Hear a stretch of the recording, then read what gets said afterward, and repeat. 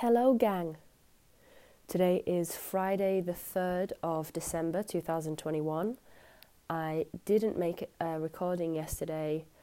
I was too full to the brim with plague. I was doing lots of other things and I didn't prioritise making time for this. Yesterday was a pretty cool day. That's the day that I went to go and meet my brother's special needs mentor. Like an autism and ADHD coach kind of thing. That was really nice. Interesting to hear the perspective of somebody who is both autistic and has ADHD like my brother and has professional coaching and teaching qualifications, so speaks about the experiences that autistic and people with ADHD have in a context of like strategic ways to help, which I think is comforting, because if you see somebody that you care deeply about struggling with something for any reason, most of our inclination is to provide comfort in the immediacy and then to provide help in the long term so that whatever difficulties they encounter are lessened. So that was cool. And then my sister and I came back home and I had a media call, which was a much nicer conversation than I had anticipated. I thought it would be quite business exchanging of information kind of thing. So this is through my role with the Community Benefit Society that I'm one of the directors of. And we've been invited to participate in a new release, the second edition release of a magazine about women in business and like lifestyle things, entrepreneurship, stuff like that. And the whole issue is called Disruptors. It's about women disrupting things in their personal lives, in their relationships, in their work, in the things that they create and stuff like that. And because all three of the directors of the Community Benefit Society are women, two are single parents, I'm a working class queer, we made quite a motley crew, you know what I mean, in terms of representing a little bit of diversity about what women can be and what they're getting up to whilst they are being those things. And the woman I spoke to, the founder director of the media company, very warm and generous, great laugh, really probing questions that took on almost a therapeutic kind of angle, in the sense that the questions weren't like, what is your strategy about business in this regard? They were often more like, how do you feel when you're doing X, Y, and Z task associated with your business? How do you manage the relationships that facilitate or not the successful delivery of the housing program that you're trying to, see through to completion? She asked me about my parents and who supports you? How do you stay well as a human being? And we talked about our mutual love of trees and the therapeutic power of being in nature. I'd like to rework that phrasing. We're always in nature. Yeah, even the way of saying go into nature presupposes that we are not ourselves natural, and you can't be in nature, you are nature. She asked me how do I, balance so many things, like doing the PhD, directing a CBS, writing fiction, having my illustration business. And I'm cagey about questions like that because the default rhetoric that is so often employed here is just nonsense to do with bullet journaling and grit and determination. And most of the answers that I've ever seen, like in celebrity profiles, or how does this entrepreneur manage their morning routine to make a 6-figure business, blah, blah, blah. All of the content I've ever read in that theme completely ignores structural factors like how being a man or being white or being middle class or having English as a first language or not living in a war-torn country, or, the list is very long about structural things which you can't choose or control, which benefit or constrain your ability to do stuff. There's so much they're just a magnifying glass. Those conversations are a magnifying glass for the individualism and the cult of meritocracy that tricks people into thinking that individual factors are the only factors that can have a causal effect on the outcome. So, in answering that question about how do I manage to do so much stuff, I was cautious to mention my whiteness, for example, that I'm financially solvent and that I'm surrounded by people who enable my ability to exist and to be productive. But even then, I'm wary of the whole conversation around productivity, which is what I've been writing about today for my PhD. Because talking about how do you manage to be so productive positions productivity as defaultly good and unproblematically presents it as being a proxy for why are you so great? You know, it lauds and celebrates productivity as an appropriate goal in and of itself for your activities, whether that's business or academic or personal or fitness or, you know, whatever. But I didn't want to derail the conversation too much, and I really didn't want this woman to feel criticised, you know what I mean? I didn't want to, like, critique her questioning of me. But it was something I was thinking about, you know, it stayed on my mind, about how to identity manage, I suppose. How to do whatever that thing is where you tell the truth as best you can, whilst also keeping relations, you know, kind and generous and friendly, but not wanting to feed into perpetuating things that you think are harmful. Do you know what I mean? Like, this is a really, really visible in consumption practices. People who love fashion and the presentation of self through apparel, clothing, accessories, makeup.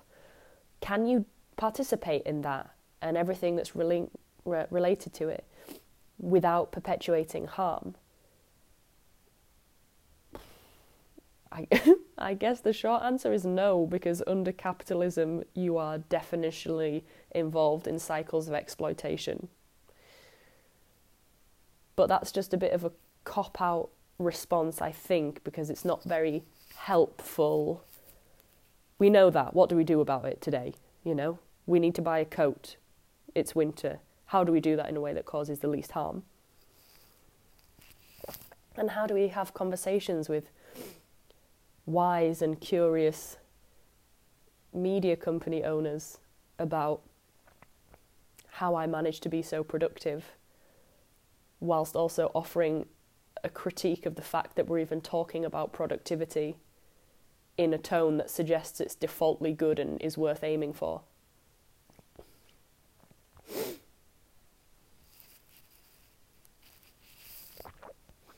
Sorry, I'm just drinking tea because I'm still being treated roughly by this cold. So today I updated my website, my research website at Tiny House Research UK. I added a blog post there talking about pretty much this kind of stuff, really, about my ongoing fascination with employment as the dominating way that human relations are organised. And linked to that, the idea of meritocracy, because I think that meritocracy is one of the reasons why we feel like not too hard done by the cult of work and productivity and employment and stuff, because the whole point of meritocracy is that it's a way to sell our own exploitation and like structural position in a reinforced and strong hierarchy of like the non-existence of social mobility, really, because we're taught that meritocracy exists and is real, which means that there are enough opportunities around such that if you are willing to try hard enough and you have enough raw natural talent, you can succeed despite whatever obstacles you may be able to identify. So it's a really clever way of acknowledging inequality and then saying, but inequality won't affect you if you try hard enough. And of course, if inequality is still affecting you, then that's just because you haven't tried hard enough yet. And you need to keep going and be more determined and have more grit and have more stamina and be more resilient and all of those like buzzwords of neoliberalism, you know.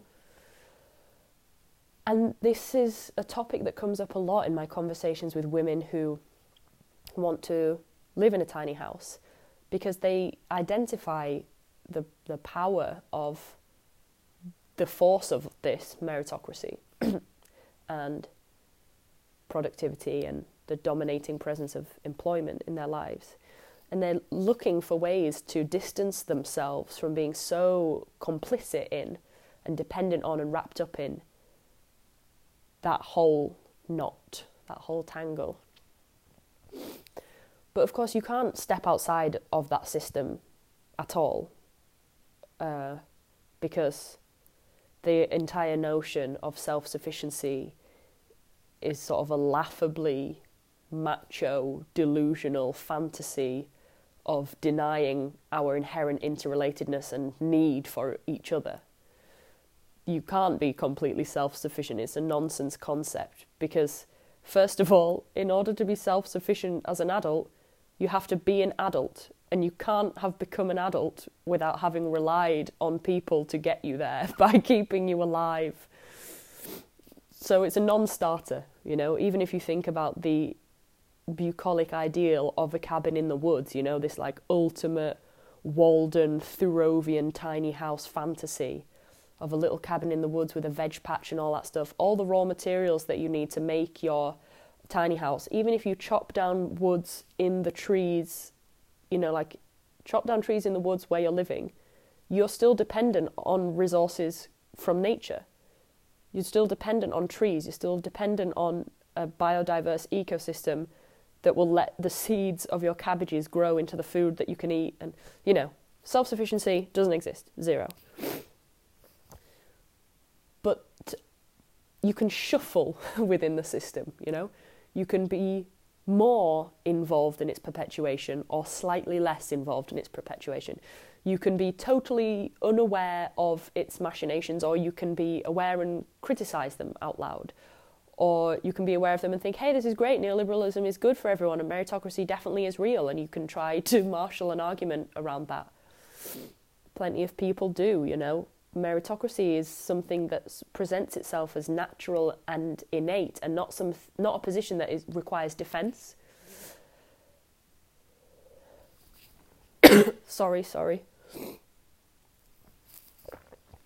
And being in conversation with women who are like wrestling with these big ideas, these big critical conversations within their own lives, is so fascinating, because some women that I've spoken to are really, I guess I'd say more similar to my perspective, right? So critically aware that meritocracy is an ideology, it's not a natural phenomenon, and there's also no evidence to suggest that it actually exists, right?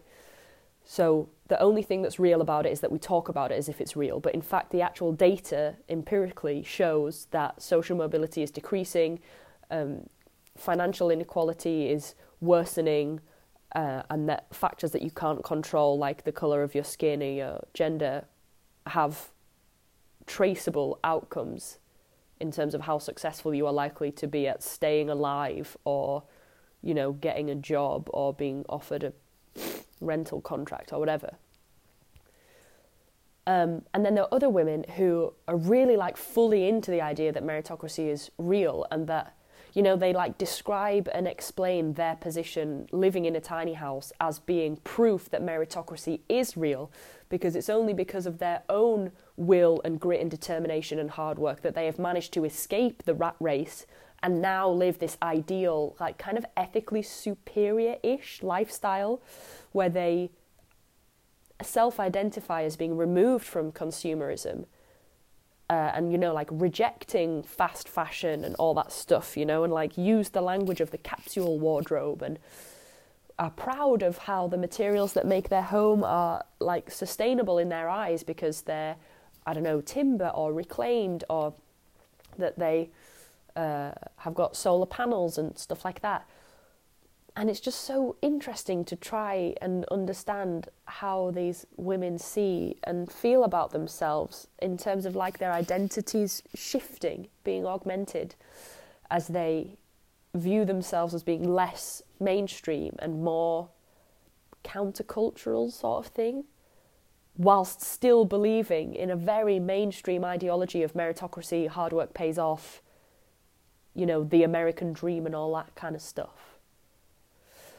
So that's what I've been writing about today. I didn't do any writing yesterday, just to say. So after I had this phone call with the media company, I then had some client calls for my copywriting work and was busy all afternoon with, I was writing some scripts for some videos. And then I went to bed at like 8 p.m. I feel so ill still. What is it about having a cold that like robs you of any dignity you used to have? There's nothing like a cold to make you feel so pathetic and weak. I don't mean to go on about this, but last year I broke my leg, right? It was really, really bad break. I had something called a Schatzka fracture, which means that the tibia and fibula, the two bones in your lower leg and your shin, both break, and the break travels up into the tibial plateau, which is the shelf of bone that your kneecap rests on. And so it broke into something maybe like 8 or 9 places or something like that. And I can't tell you anything here that you either don't already know or can't surmise. That kind of trauma, like in a body sense, you know, is breathtakingly painful. It's indescribable, mind-altering pain. It's a new level of existence of pain, where you're in so much pain that really the only thing that you are aware of is pain. You like forget or can't, you don't have any other part of your body at all anymore. Only this part that has been smashed into powder. And even then, in hospital, it was very painful, but it didn't make me feel pathetic and sapped of energy and like sorry, you know? It made me feel ow a lot more than that.